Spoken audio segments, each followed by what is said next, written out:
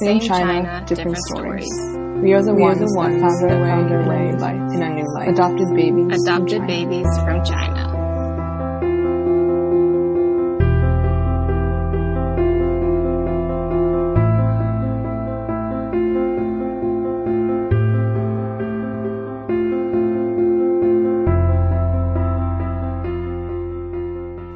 I'm Tara. Hello, welcome to ABC. Today I'm here with Abby. She actually reached out to me via Lily, who was on an earlier episode.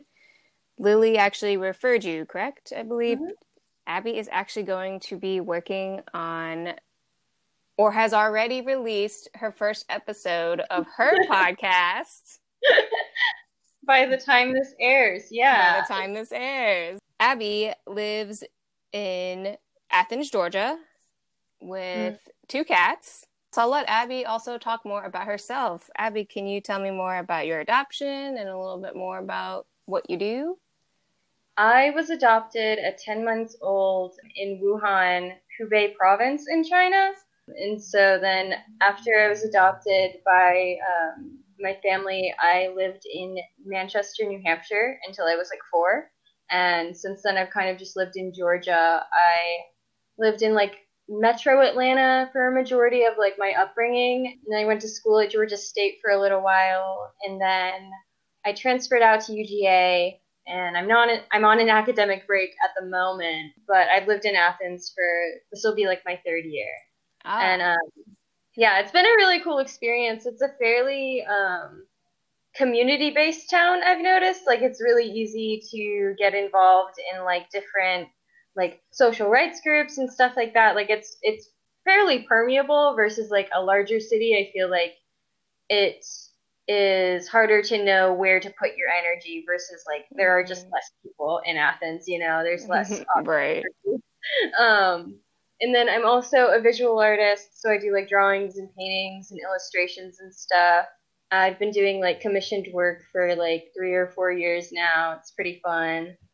Oh, That's very what nice. I went to college for, but then I was like, I don't know why I'm going to college right now if all I want to do is paint. So I took a little bit of a break. Oh, okay. So you're on an academic break. That means you're in school right now studying and also working as like an artist at the same time, right? Or I'm not in school right now. I'm not enrolled in any classes. I'm just kind of like taking a little hiatus from college and everything else and kind of like spent a lot of time reevaluating my life. It's been like, I guess 9 months since I left last year. It's been nice. It was just getting to be a lot because I was working full time too. I live out here in Athens, and so I was like working and I was taking a full class load because that's what you have to do in university basically to make like the fees worth it and everything. Right. And I was just getting like my mental health was really bad, and I was like, why am I doing this? Like, why am I in school right now? Like, what is my actual plan?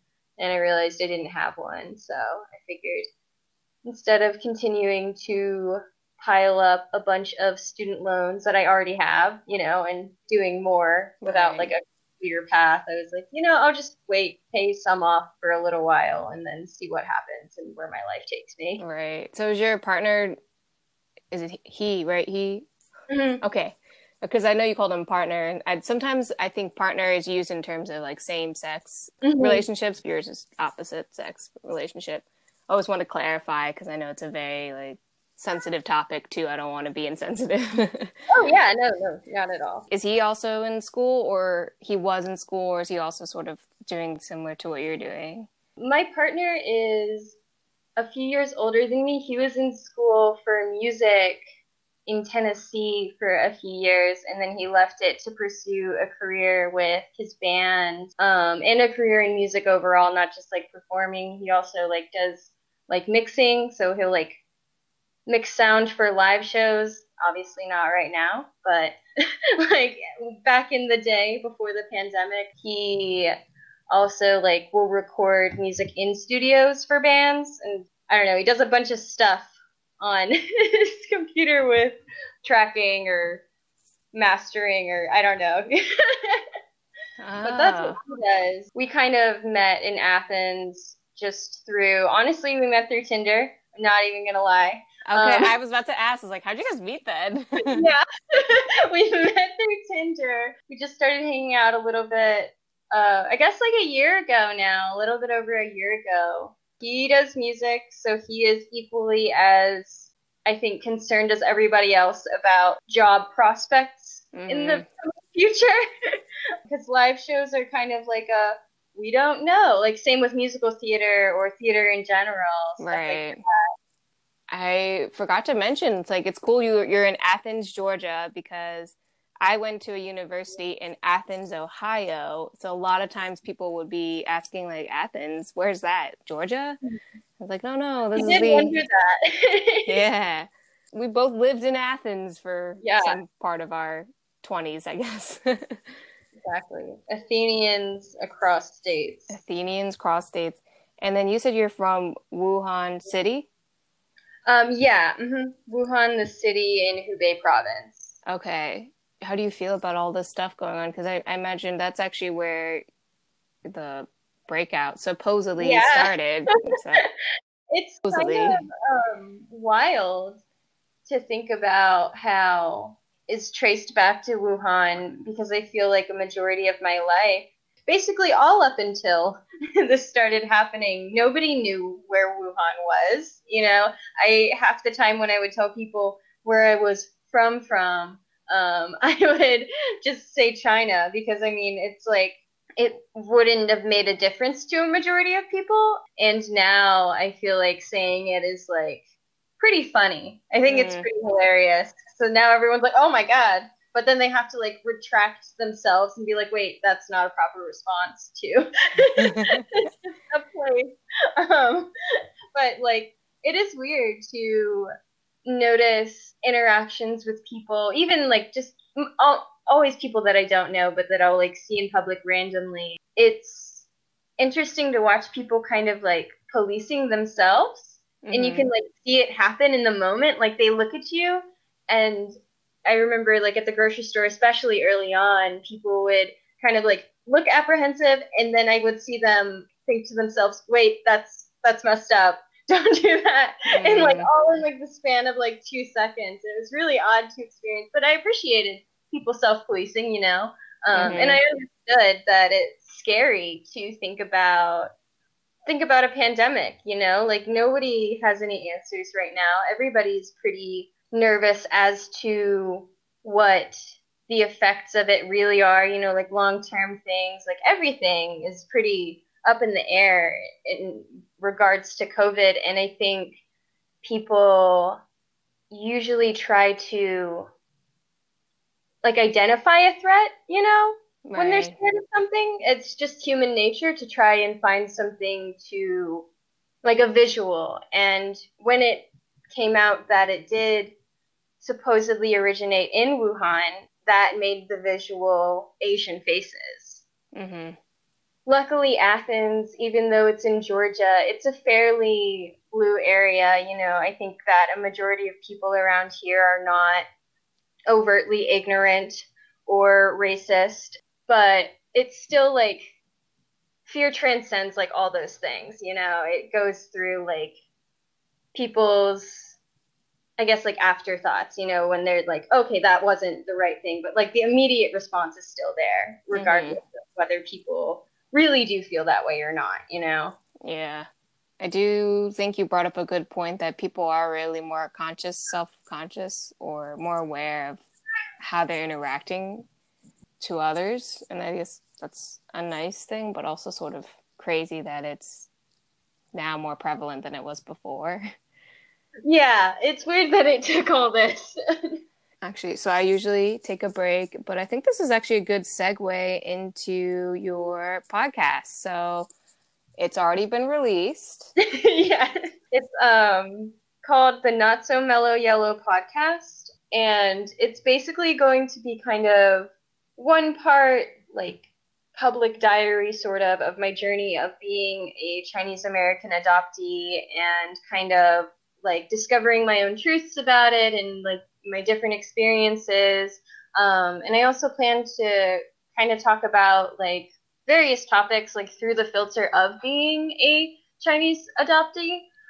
Just because I feel like before I discovered like podcasts like yours or Lily on YouTube, I felt like the adoptee experience was one that I had never heard about beyond my own. Mm-hmm. And it felt very isolating, and it felt very, I feel like everybody feels like no one understands what they're going through, because everybody does feel that way. But I also feel like having no examples of that in my everyday life, didn't help at all. Right. And so I plan to talk about that, hoping to kind of shift the narrative. I feel like, I know when we talked before, we talked about how there's not really a good platform to discuss like explicit issues. Because I think that, like we mentioned before, it's like perpetuating sort of this expectation for Asians to be compliant and docile and polite. Even in our complaints, they still ring as like fairly polite,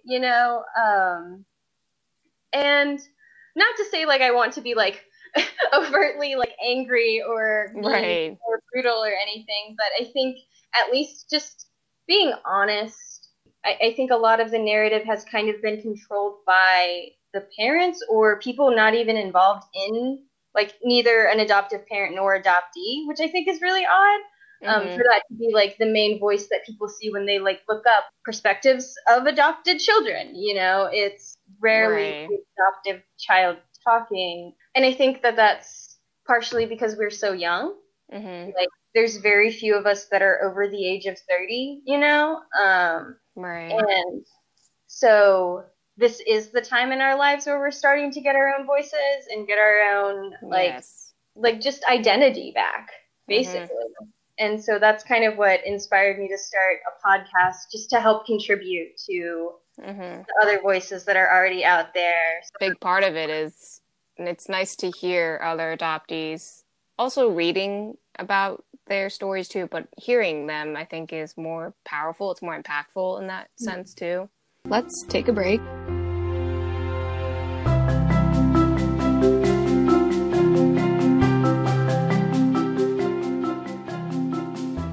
Yes, I've been going through a lot of discovery, even in the past 3 months, I would say, related to my relationship with my parents, and then also navigating how that's going to be going forward.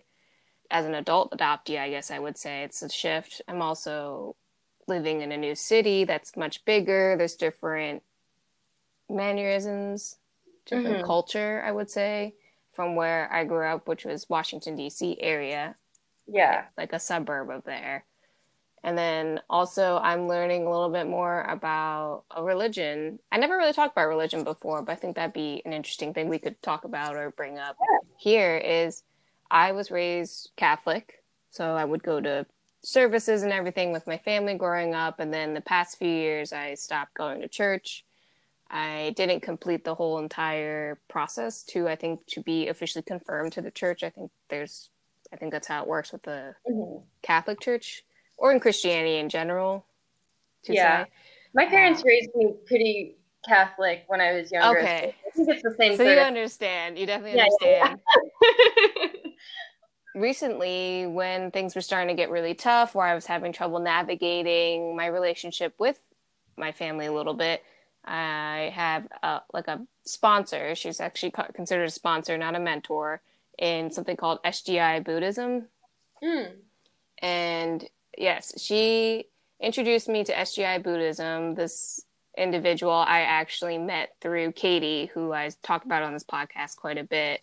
Yeah. Katie actually, this individual was her professor while she was at university in New York. And so when Katie visited me in DC, we actually went to an SGI district meeting with this individual about a year ago. Actually, it might be a year ago today from when this podcast released. Timing. Oh. How about that? Yeah. But they do have a principle about chanting, and there's also a lot more involved with the practice as well. But ultimately, it focuses on individual happiness, like your inner self, not necessarily any external force or being that tells you how you should be navigating decisions or how you approach life. So I've been essentially chanting. I've been doing that essentially every day for the past 3 months.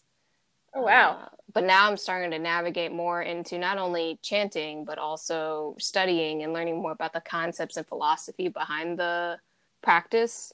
This is like another whole big thing that I never thought I would really look into until, I guess, the pandemic, really. That was a sort of a sidebar to say. I think religion is another one of those topics not really discussed too much. That I've seen mostly from adoptees, and it seems like with your podcast coming out, you'll be able to really dive into that topic much more than even I could say. Yeah, no, I'm excited. I think it is a really good opportunity for me to like just learn, you know, like not even just sharing my story, but also amplifying like the voices of others, because religion is a really interesting topic, because I feel like it's kind of just another example of our sort of split responsibility as adoptees to, like, religion is kind of a wild extent to bring it to, honestly, when you really think about it, because the Christian faith is, while it was like written, you know, in a certain area of the world, European culture has definitely adopted it and whitewashed it for sure, which has been like kind of funny, but then it has kind of created this sort of, and this isn't obviously all churches, of course, because there are some really great inclusive practices, I'm sure, and that I've heard my friends that are like people of color or queer people like attend, you know, or support. But I feel like it did kind of create this sort of exclusionary, at least like connotation, you know, at least like that's how I feel about like Christianity personally. I feel like it's very shame-centered, which I am not a big fan of for people just in general. And it was weird to be a Chinese person in a predominantly white area in a predominantly white religion. And it was odd too, because I think Christianity has this very great overlaying message of we should accept people, you know, like when you really take things down to like the bare bones, it is about acceptance.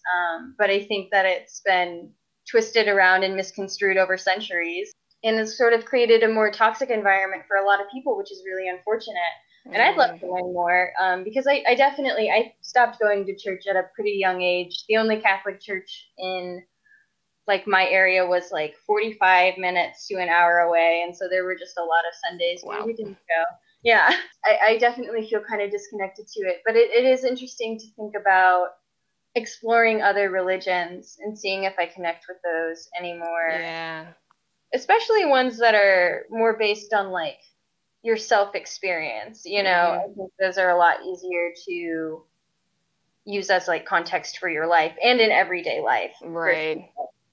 Stories about people and like, okay. Definitely. I mean, I admit the part of the appeal of SGI too is when I went to that meeting, it is diverse, as in a lot of different types of people and different backgrounds all participate and practice. I think also what's really great, so I'm pretty sure this episode will be clean, but your podcast may not be so, I don't know, is your podcast going to be explicit? Yes. Yeah, no, it is already. Have been surprised at myself even in this session. I am too. I was like, I wanted to tell you, like offer up to be like, just go ahead and mark this one as explicit. But you know, I've done a pretty good job. Yeah, you've censored pretty well. I was like, I'm surprised there hasn't been like a dropping of a. No, for sure, me too. But I probably will be a little bit more slack in my on my podcast. Yes. Well, that's good, because it'll give sets the tone for your podcast. And then for me, I haven't really set that tone. This podcast, the tone isn't really, it's whatever the person feels comfortable with. So I have a couple episodes here and there that have explicit because 2 or 3 curse words were dropped, but that's about it. It works though. I was like, yeah, that's fine. I don't censor people because if you're comfortable with that, go for it. Yeah.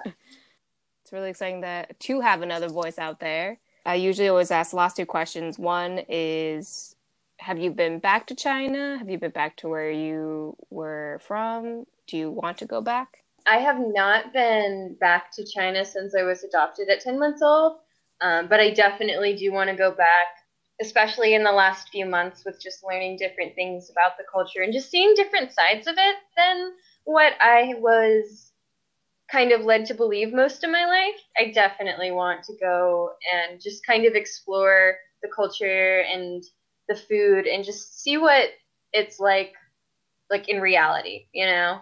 Mm-hmm. Yeah, for sure.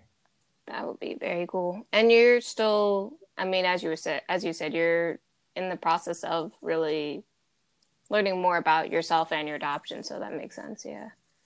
My last question is there anything else you'd like to hear from other adoptees, other people who adoption has been a big part of?